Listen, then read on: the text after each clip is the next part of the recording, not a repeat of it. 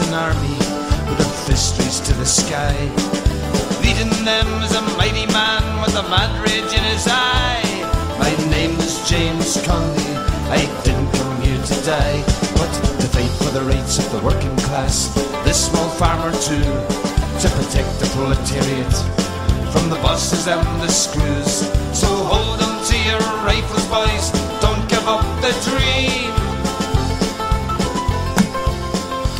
All right, so welcome back to the Plow and Stars. This is our addendum on what's happening in Venezuela. And hopefully we're going to keep you up to date as conditions develop on the ground. And before we get deep into the Venezuela update, I just want to address a concern that a listener had about our first episode, detailing particularly the fall in the rate of profit.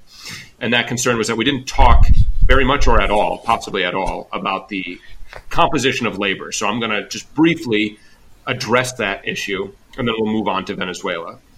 So the composition of labor in modern capitalist society is divided between workers, living labor, and machines, dead labor or calcified labor.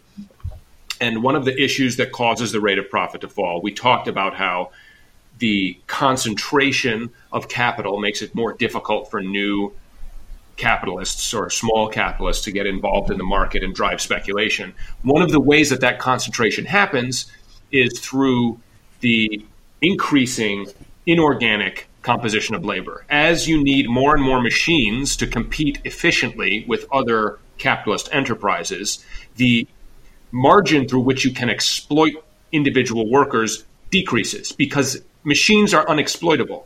You pay the manufacturer of the machine precisely the value that the machine will return to you over its lifetime, and there's no margin there to extract profit. So the more of your operation is required in order to compete in the market to be composed of inorganic labor, that is automation, the less profit you can draw from the laborers, which is the site from which profit is taken.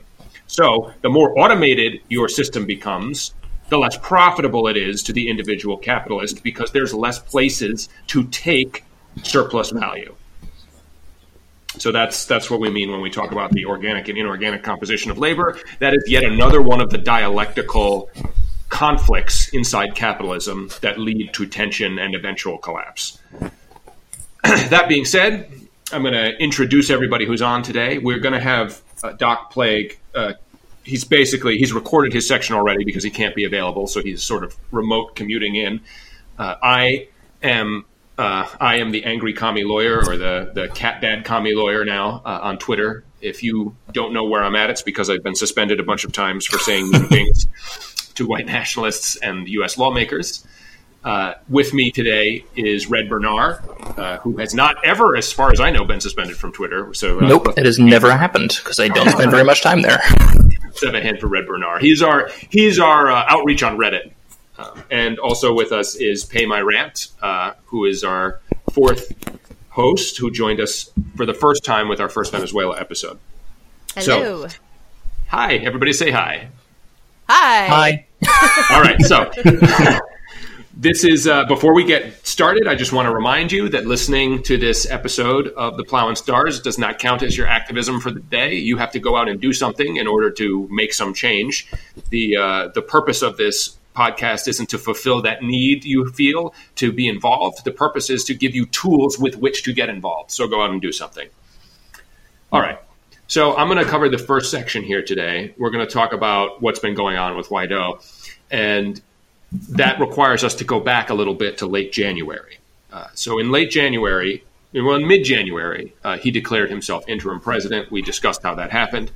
In late January, the prosecutor general of Venezuela, Tarek Saab, basically told the Supreme Court that he intended to investigate Guaido for various anti-government activities.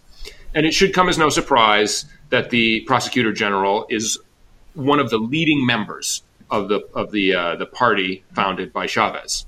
So Guaido, for good reason, I guess, was concerned about this investigation. But the lead prosecutor, the general prosecutor, Attorney Saab, applied for a travel ban from the Supreme Court. And we already spoke about how the Supreme Court and the National Assembly, the Assemblée Nationale, was in conflict, in tension. The Supreme Court gave the travel ban, imposed a travel ban on Guaido. And as you might expect, immediately Guaido fled the country to avoid investigation. So he broke this travel ban, which opens him up to, I believe, a 30-year prison sentence for disobeying a court order. But he broke it to flee to Colombia. And we talked a little bit about Colombia and its situation in the international capital organization. And so the president of Colombia is a guy named Marquez, who used to be president of the Inter-American Developmental Bank. And, whatever, a bank. Convenient. Yes, right? The IAD, the Inter-American Developmental Bank, is a loaning organization that was founded in, I believe, the early 80s, and it's basically a way for the U.S. to pour money into South and Central America and influence its domestic politics. Well, founded in the 80s, huh? What a shock that anything founded in the 80s in Latin America would be a tool of U.S. imperialism. Yes. So this Inter-American Developmental Bank was a way to kick power over to U.S. interests in Central and South America and sort of block what were seen as Soviet overtures in South and Central America. And we kind of talked a little bit about liberation theology and what was going on with the Soviets at that period. So Mr. Marquez, President President of Colombia, former president of the Inter-American Developmental Bank, of course, welcomed Guaido. There's a number of former Chavismo supporters who have turned on Maduro, who are also in Colombia, a few high-ranking generals. And Guaido went to them and claimed that what he was doing was attempting to get together much-needed food and medical supplies to help Venezuela. So while he was under investigation for anti-government activities, he fled the country to another country that is known to be hostile, where anti-government people are, and claimed to be getting together this aid caravan. And the Doc will talk about the aid caravan and what was really going on with the aid caravan in a little bit. So while he was in Colombia, what he was actually doing was trying to get a couple of these generals together. And he got together, I think, 200 or 300 soldiers in Colombia, the plan being to cross the border and flip the army over inside Venezuela and take control of the country. At that time, in early February and late January, Bolton, our friend, Mr. Bolton, stated that the armed forces in Venezuela were looking for ways to support Guaido. And what he meant was that Guaido had promised that he was going to get the armed forces on his side. And there have been now a few reports that were released stating that Guaido and Bolton and Pence actually had phone conversations in which Guaido said, oh, yeah, the whole army is going to be on my side. And Bolton and Pence have been embarrassed on the international level to find that, in fact, the army overwhelmingly supports Maduro and the Chavismo program. So this is sort of representative of a failed putsch. Guaido attempted to get all of these people together. He offered amnesty to all members of the military who desert Maduro. He said, if you come over to my side, you won't be charged. If Maduro gives up power, he won't be charged, and nobody budged, basically. The military overwhelming, I think 1% of the military wound up publicly supporting Guaido. And this is such a legacy, right, of Chavez, because he was also beloved by the military. So if you have Maduro, yes, who was his chosen successor, of course the military is not going to be loyal to this. They're pulling a Mariah Carey, I don't know her. You know what I mean? Yes. Exactly. And this is very similar to what happened in the 2002 attempted coup, where the business community attempted to overthrow the government. And, the military said no. So we have the same kind of thing happening right now. On March 4th, Guaido returned to Venezuela. He landed in Caracas after taking a flight out of Panama City. And he may now stand trial for breaking a court order. It's not clear yet whether or not that's actually going to manifest as a charge. But certainly, I imagine he will be investigated now for his anti-government activities, particularly with what's come to light in that plane from Miami that was stopped, in the aid caravan that Doc is going to talk about. Ugh. All of these things. And I think it's very important to know and notice who is saying what about what's going on. If you look at articles from CNN on March 5th, they said that Guaido came back after gathering together much-needed food and supplies. But by March 5th, earlier this week, we already knew, it had already been reported that Guaido, that caravan rather, was full of people basically committing a war crime wearing Red Cross gear who were not members of the Red Cross, and a whole bunch of other shit that's obviously not much needed food and medical supplies. Right, such as gas masks. Well, you can't eat guns? I thought you could eat them. Right. Yes. Well, you can. You just shouldn't unless you're a fascist. you can eat guns, and then you eat it once, and it ends the problem, and that's how we get rid of the fascists. So yeah, basically, you look at your source, you say who is reporting on Guaido as the hero, who is not, who is trying to give a more nuanced report, and that's how you can tell who you can trust when you get your reporting. And I know people are going to say, "Oh, Telesur's not reliable because they're the Venezuelan state reporting agency." But you got people going out there. CNN is getting their information from the Voice of America, which is the U.S. state reporting agency designed openly to further State Department goals. So you just have to weigh. You have to weigh what you're looking at. And I think when you're looking at these different sources, I think it's important to think about what they said about the actual election. We talked last time about the election itself and how everyone who was there, at least as far as I could find, I looked high and low to find reports in English from anyone who said anything negative about the legitimacy of the election. And that includes lots of people who are Venezuela's kind of like regional rivals who don't necessarily like Venezuela. But everyone who was actually there said it was okay. But of course, that's not what you hear on CNN. You hear that everyone has been denouncing it, and everyone who's denounced it, wasn't actually there. So, when it comes to looking at these sources, they're going to pick up whatever they can. When it comes to CNN or New York Times or whoever, they're going to pick up whatever they can to say that this is illegitimate, it's bad, whatever. Right.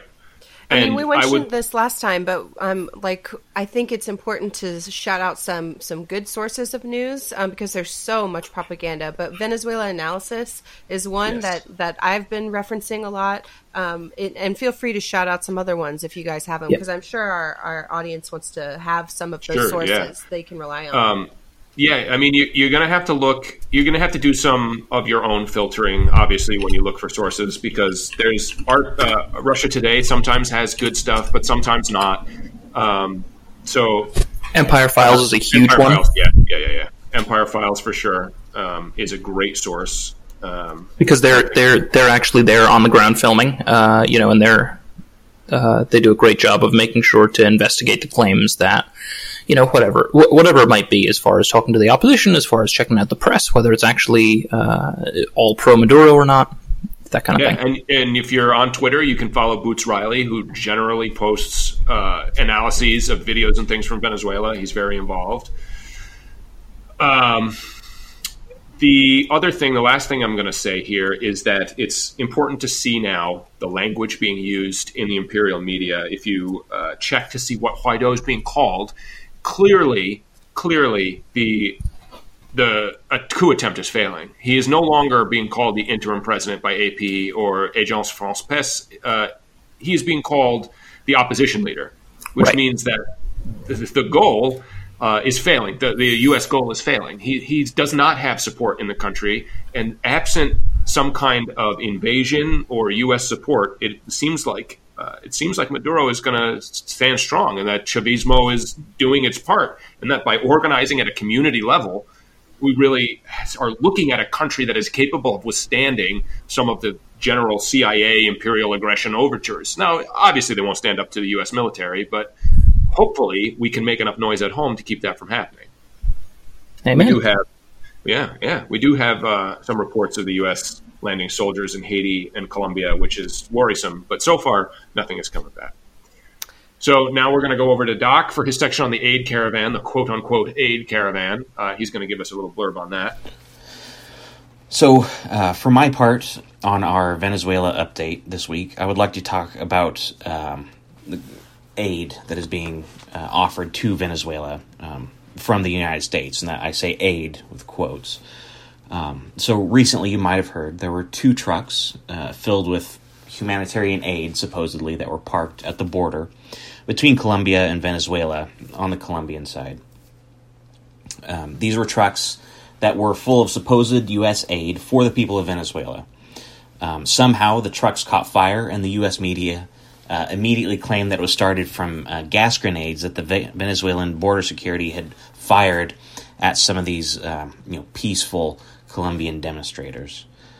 What was later revealed, but never reported, was that these demonstrators on the Colombian side were actually throwing Molotov cocktails into Venezuela. In the video that I saw, that was uncovered actually by Boots Riley, in the video, it clearly shows one of these people turning and then throwing cocktails at the trucks to catch them on fire, in an effort to kind of demonize, Venezuela as not caring for their people, trying to intentionally starve them out. And then later on, seeing footage of the burned wreckage and people picking through it, all the supposed aid and everything was gas masks and combat supplies for a coup that the U.S. was trying to smuggle into Venezuela, for the right wing, for the coup. And then also, Venezuela has been criticized for disallowing several international Red Cross workers into the country. They had some people at the border again. They refused to let them in. But then later on, the Red Cross issued a statement saying that the people that Venezuela actually turned away were not affiliated in any way with the Red Cross, but that had acquired some of their uniforms in an effort to infiltrate the country. So thank you for that, Doc. We're going to now finally wrap up with a little bit of very, very breaking news, very recent news, something that happened 2 days ago. There's not too much information about it out, but Red will cover that. Yeah, so just a quick update on one of the aspects of the unfolding situation. So the largest power blackouts in the country, in the history, started on the afternoon of Thursday, March 7th. The blackouts have been affecting the entire country. As of yesterday, several of the eastern states and some parts of Caracas have had power restored. However, most of the country remains without power.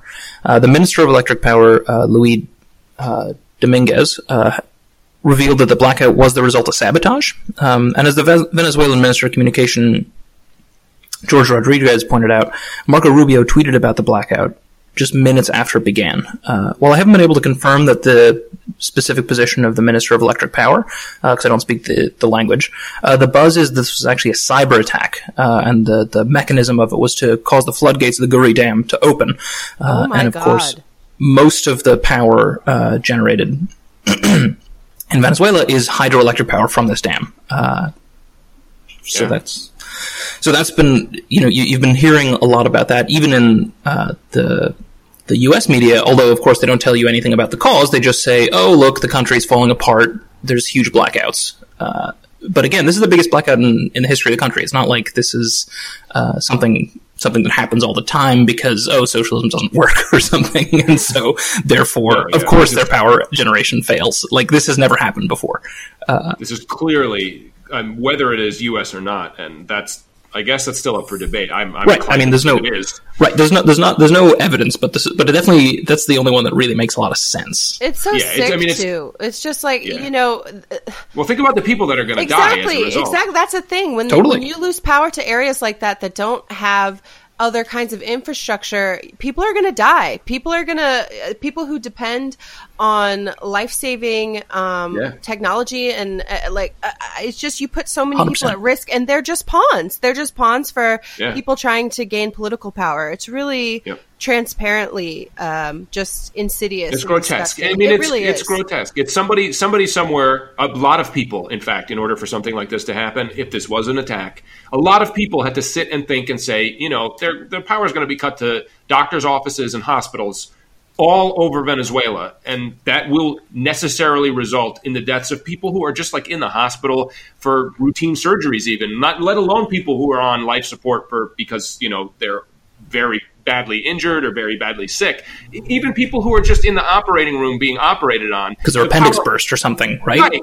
The power across the country cut. Someone, if this was an attack, made that decision to say it is more important for me to know that I can depend on the president of Venezuela to allow my fucking oil company in there than it is to allow these people to live uninterrupted lives without my fucking fingers in all of their business to make sure that I can get what I want, that I can take from that country cheap oil. Yeah, and there's no way that you can even contemplate this in a way that is. This is the first thing that comes to our minds because, of course, we think this is horrendous. But it would be the first thing that comes to anybody's mind because it's not as though there's any way to say, "Oh, well, I'm going to turn off electricity," but just to the military bases. No, of course you're going to be hitting hospitals. Of course you're going to be hitting, schools. You're going to be hitting grocery stores. So that, for example, the refrigeration in all the grocery stores is gone, so they have no ability to maintain the fresh stocks of food that they did have. Yeah, it's grotesque, and it's unfortunately routine. So when you hear about this, don't just think about, well, in this situation, this is what the U.S. has done, or this is what the U.S. government has done. This happens all the time. This is just a routine kind of operation for them. These are people who are up to their necks in the blood of basically the poorest, most vulnerable people in the world because they want when they tell you on television that we do things abroad to secure our freedom and democracy, what they mean is in order for your food prices to remain cheap and for the gas that goes into your car to remain cheap enough that you don't say, I can't afford my food and my gas, I can't afford my heating, I'm going to overthrow the government. That's what they mean by peace and democracy, that they will go out and they will murder anyone to make sure that the people here stay docile and that their operation of being, just fucking wealthy assholes in their giant houses can continue indefinitely. No, but here's the thing, really. This kind of disregard for people's lives, the thing that they don't tell you... So the American economy used to be based on manufacturing and industrial output, right? And then there was a shift where we shifted to consumerism because it was more profitable ultimately to shill people things that they don't necessarily need, but create a culture where people feel that they have some sort of material empowerment or control over their lifestyle. And we've sold people this dream that, in order to be happy, you need these commodities. And the U.S. money-making machine, the war machine, cannot survive if people continue to participate in consumerism. If they're priced out of that, if they can't afford it, if it becomes inaccessible to them, then that consumerism model crumbles. And exactly. The U.S. empire depends on this continued commodification and consumerism of the general population. That's why they'd like you to stay dumb and buying shit. Yeah, buy your 50th pair of $200 sneakers or whatever, right? It can be anything, Yeah. When you apply this kind of analysis, you can solve problems that you otherwise can't solve. Because a liberal will ask you, well, why do we need all this money for defense spending? It doesn't make any sense. Where is it going? Let's cut it. But the reason that liberal can't answer the question, that this is blowing their mind, that we spend as a country all this money on the military, is because they don't have the analytical tools, or they're afraid to apply the analytical tools that go down to the root cause. And that's where the word radical comes from, right? We're radicals because we go to the root cause. The root cause of the military spending is that the entire way of U.S. economy is reliant on military exercises in other countries, on us exercising power or having the option to exercise power that way. And when you look at it from this lens, you can understand why the defense budget is so big. And that's one of the, I think, to me, one of the most convincing things about doing a material analysis and doing a class analysis is that you can look at these things that require you otherwise to say, oh, these people are crazy, these people are stupid, our politicians don't understand what they're doing, they're all mistaken, and actually go and say, no, look, they have interests that are at play, and all of the things that look like they don't make any sense suddenly make perfect sense. Yeah, why they do these things. It's by design, yeah. 100%. Yeah. It's all, yeah. So don't let anybody tell you that the government's ineffective or that the politicians don't know what they're doing or a bumbling country. We are doing all of these things intentionally. Yeah. They're doing exactly what their, oligarchical overlords are telling them to do. Yes. And so unless anybody has anything else to say, I'm going to tell you all now, go out and do something about it. now that you've listened to this, go and tell everyone you know that doesn't know anything about what's going on in Venezuela. Tell them that, hey, we just cut the power, or somebody cut the power to all of Venezuela by opening the floodgates of this dam. Tell them that their position should be no involvement, no U.S. involvement in foreign affairs, in the domestic affairs of a foreign country. The U.S. should not be involved in that. Even if you think there's a humanitarian crisis, grant that for now, just for argument's sake. The U.S.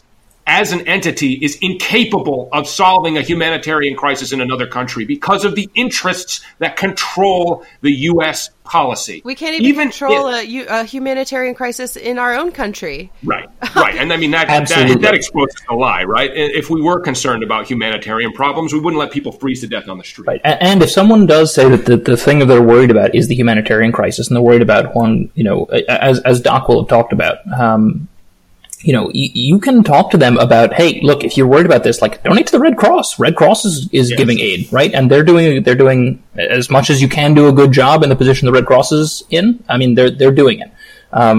It's really just a matter of, we don't accept it. Like, Venezuela is not accepting aid from the U.S. So when it comes to the humanitarian crisis, the U.S. cannot solve that. Exactly. All right, so go forth and wait for our next episode, which is going to be on the workers' state. Hopefully, in a week or so, we'll have everything squared away, and do something. Reach out to us on Twitter via our email if you have ideas for future episodes. You have questions that you want us to address on the air. On Twitter, we're at Plow and Stars, and our email is contact@plowandstarspod.com. We need to hear from you. This doesn't work unless we get feedback from you guys. So please contact us. All right. Everyone, thank you for being on, and we'll talk to you all again soon. Bye-bye. Hey, Red here with a quick addendum to the episode. We discussed the Red Cross right at the end, and I said, well, tell your liberal friends to feel free to go donate to the Red Cross. And we wanted to kind of retract that because after discussing, there are reasons to say that the Red Cross might not be the best place to send your money, especially because there's no guarantee that the Red Cross is going to use your donation on the cause that you chose to donate for. So that's it for the addendum. Get out there and do good work. Los amantes del odio caerán cual demonio, con eterna pena, alma sin calor, sin luz, sin perdón, sin amor, sin Dios. Amén.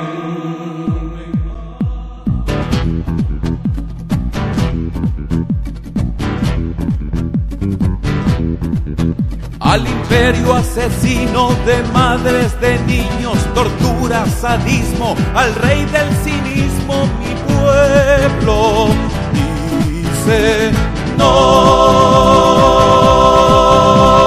no, no. Al dueño del circo, al payaso, al bufón, siempre preocupado, bocón mercenario, mi pueblo dice no, no, no. Al fascista, al golpista, al que importa violencia, perros de la guerra, al vendepatria, mi pueblo dice no, no, no. Al olvido le digo no, al sicario asesino, no, al dolor de mi gente en el campo, en mi vientre, mi pueblo dice que no, no.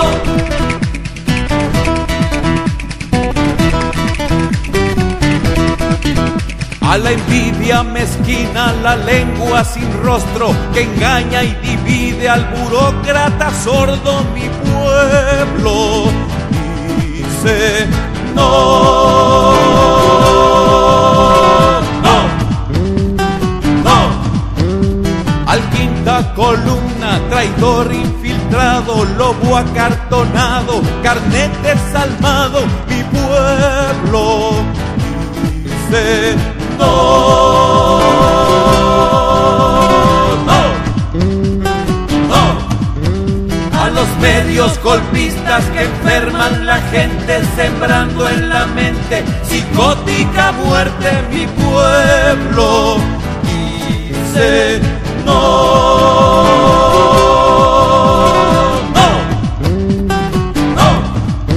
Al imperio le digo no. Al Plan Colombia le digo no. A la deuda, al ALCA, mi pueblo levanta su voz. Jura que no.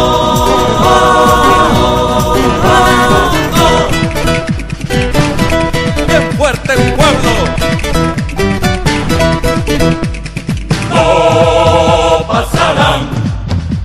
Juramos que no pasarán, no volverán, juramos que no volverán, más nunca, no pasarán, juramos que no pasarán, no volverán, juramos que no volverán, no pasarán.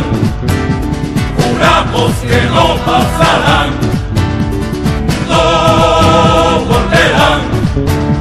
Juramos que no volverán, no pasarán, no volverán, no pasarán, no volverán.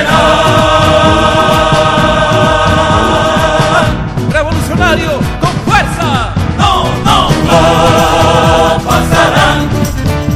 Juramos que no pasarán, no, no, no volverán. Juramos que no volverán.